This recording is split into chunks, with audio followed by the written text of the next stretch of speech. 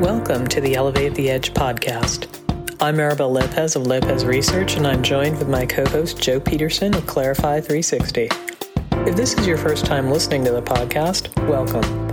Elevate the Edge is published bi-weekly. The podcast focuses on helping companies understand what edge computing is, how the market will evolve, and what you need to know to build successful edge computing strategies. Show notes and subscription links can be found at elevatetheedge.com/episodes. We hope you'll enjoy the show.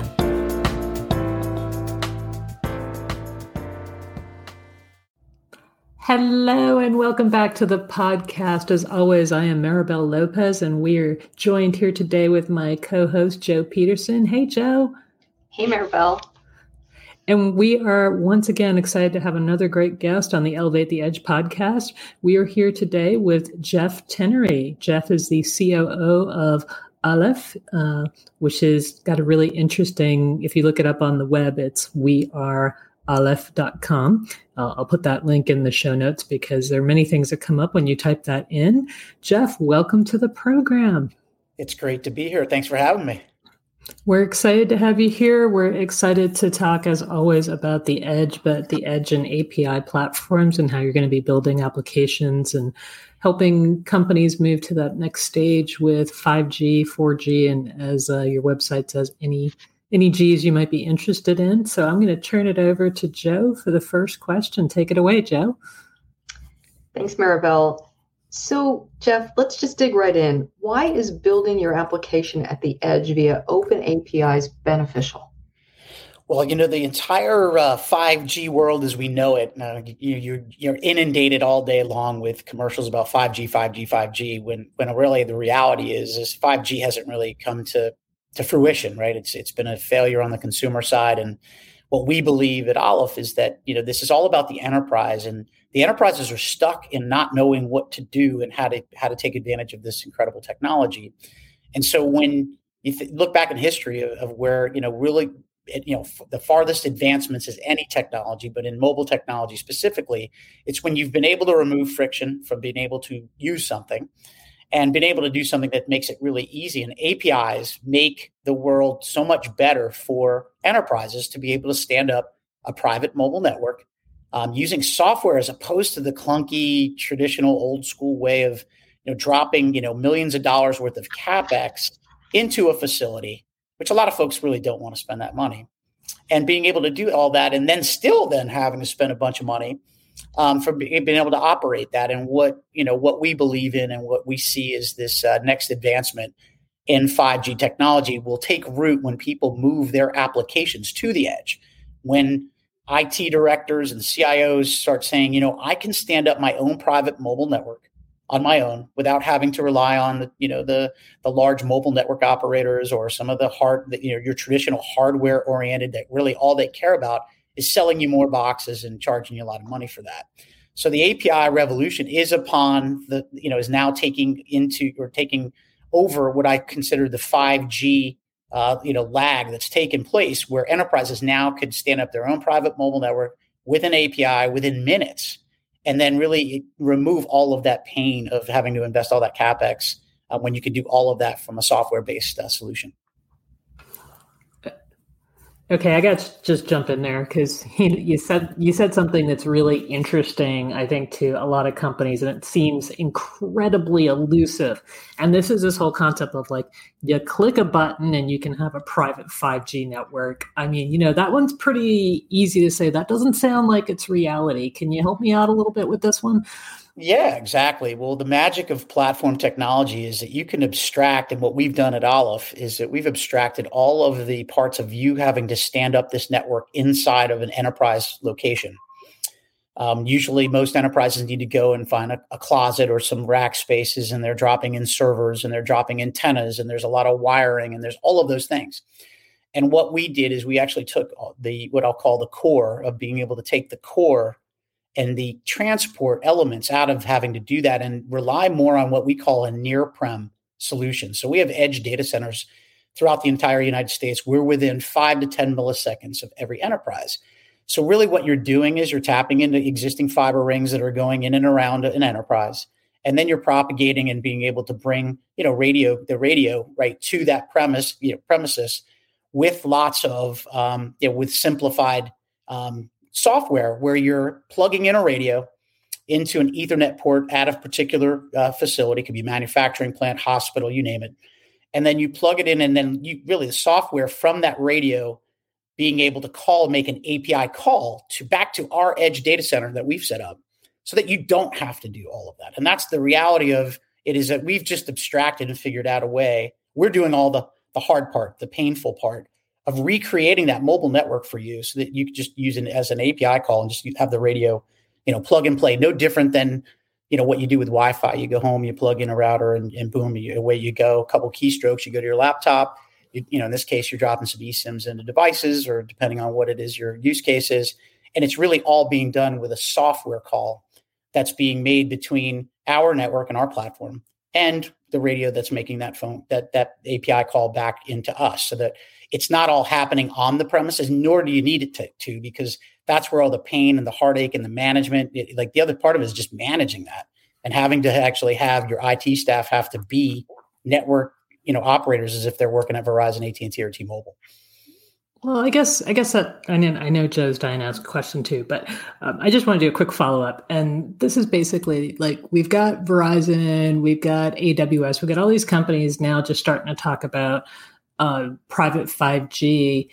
You make it sound so simple. Why is it taking the other guys so long? What's the secret sauce? Is it in the specific way you created the management? How do we think about that? Because it sounds like if it were that easy, we'd already have it by now.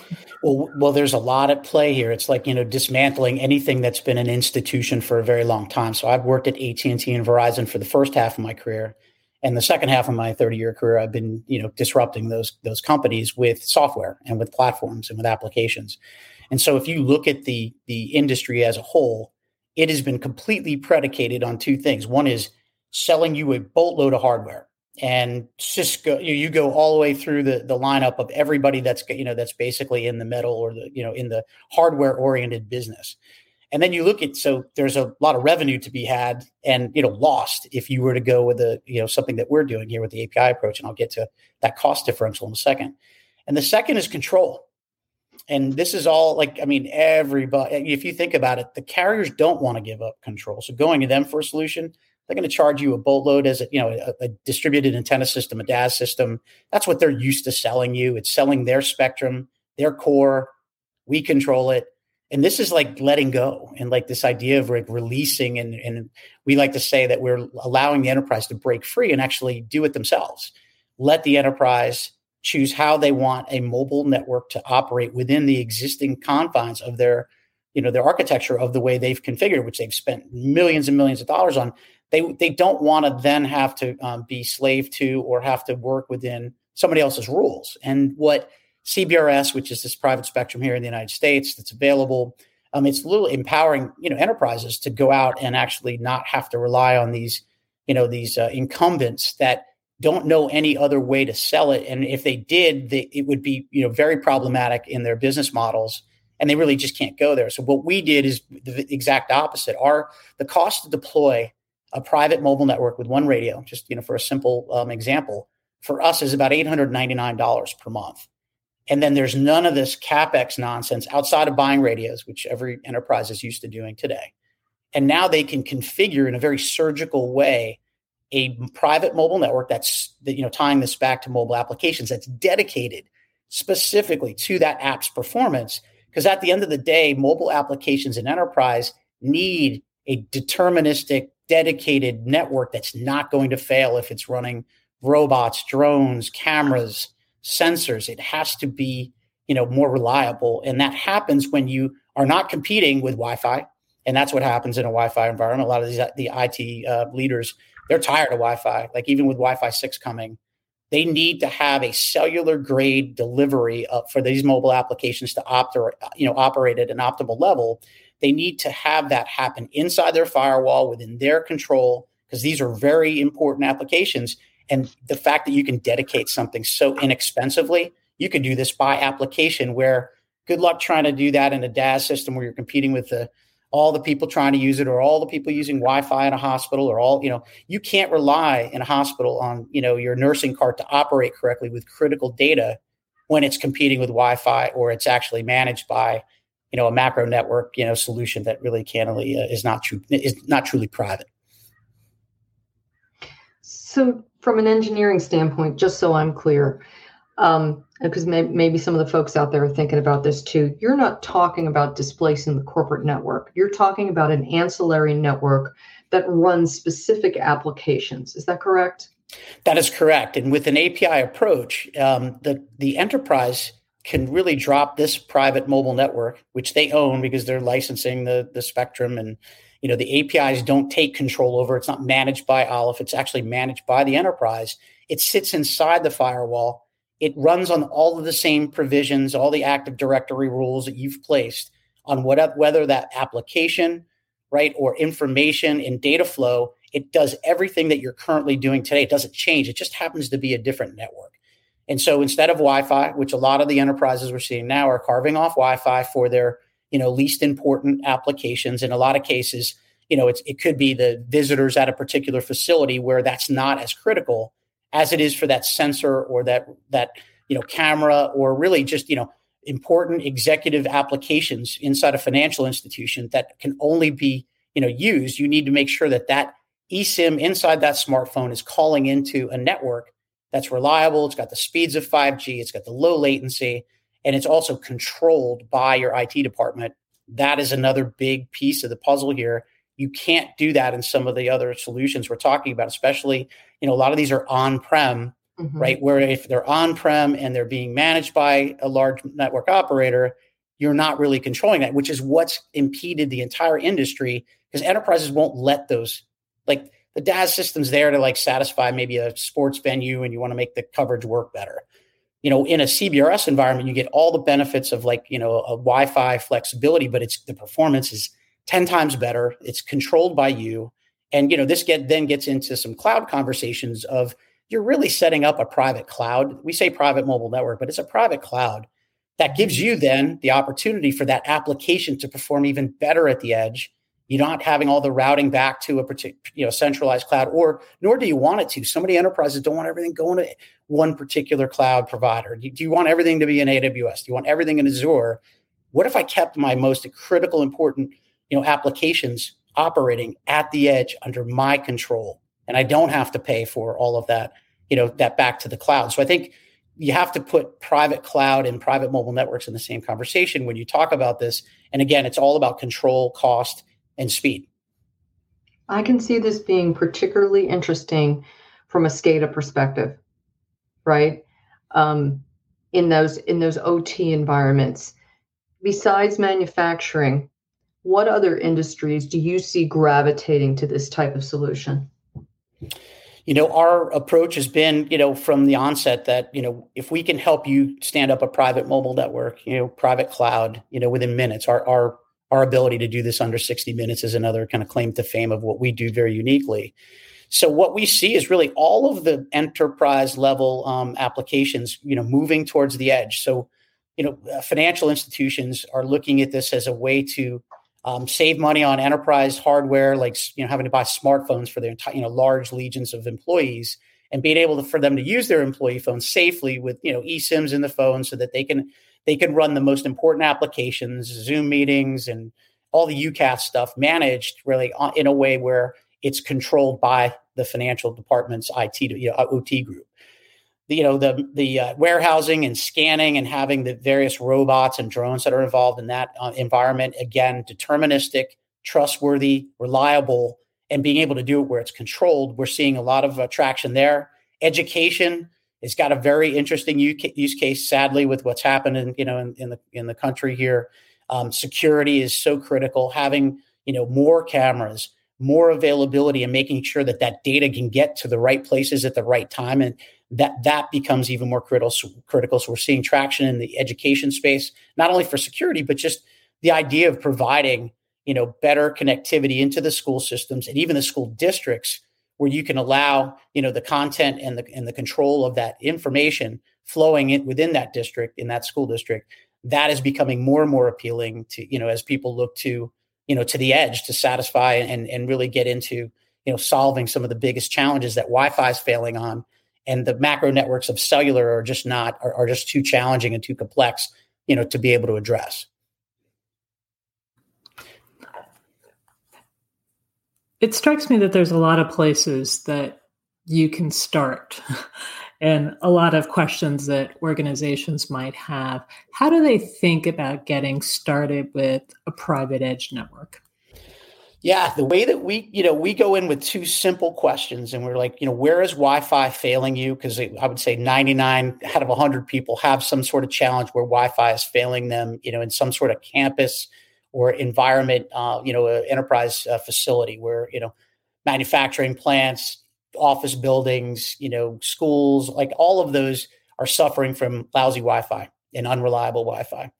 And the second piece is mobility. The idea too, when they are solving for and spending a lot of money on Wi-Fi or even cellular, they're getting some mobility benefits there. But the challenge with it, you really need, cellular level spectrum. This is where CBRS is so important in being able to address the mobility when there's, the robots moving within a facility, right? When you have the scanners, right, that are on something that is moving throughout the factory or the plant. The IoT pieces of this are really important. So getting those two critical questions, when you answer those, you're like, great. And then you get quotes from everybody that's what I'll call on-prem, selling you the hardware, selling you all of the piece parts that you really don't need.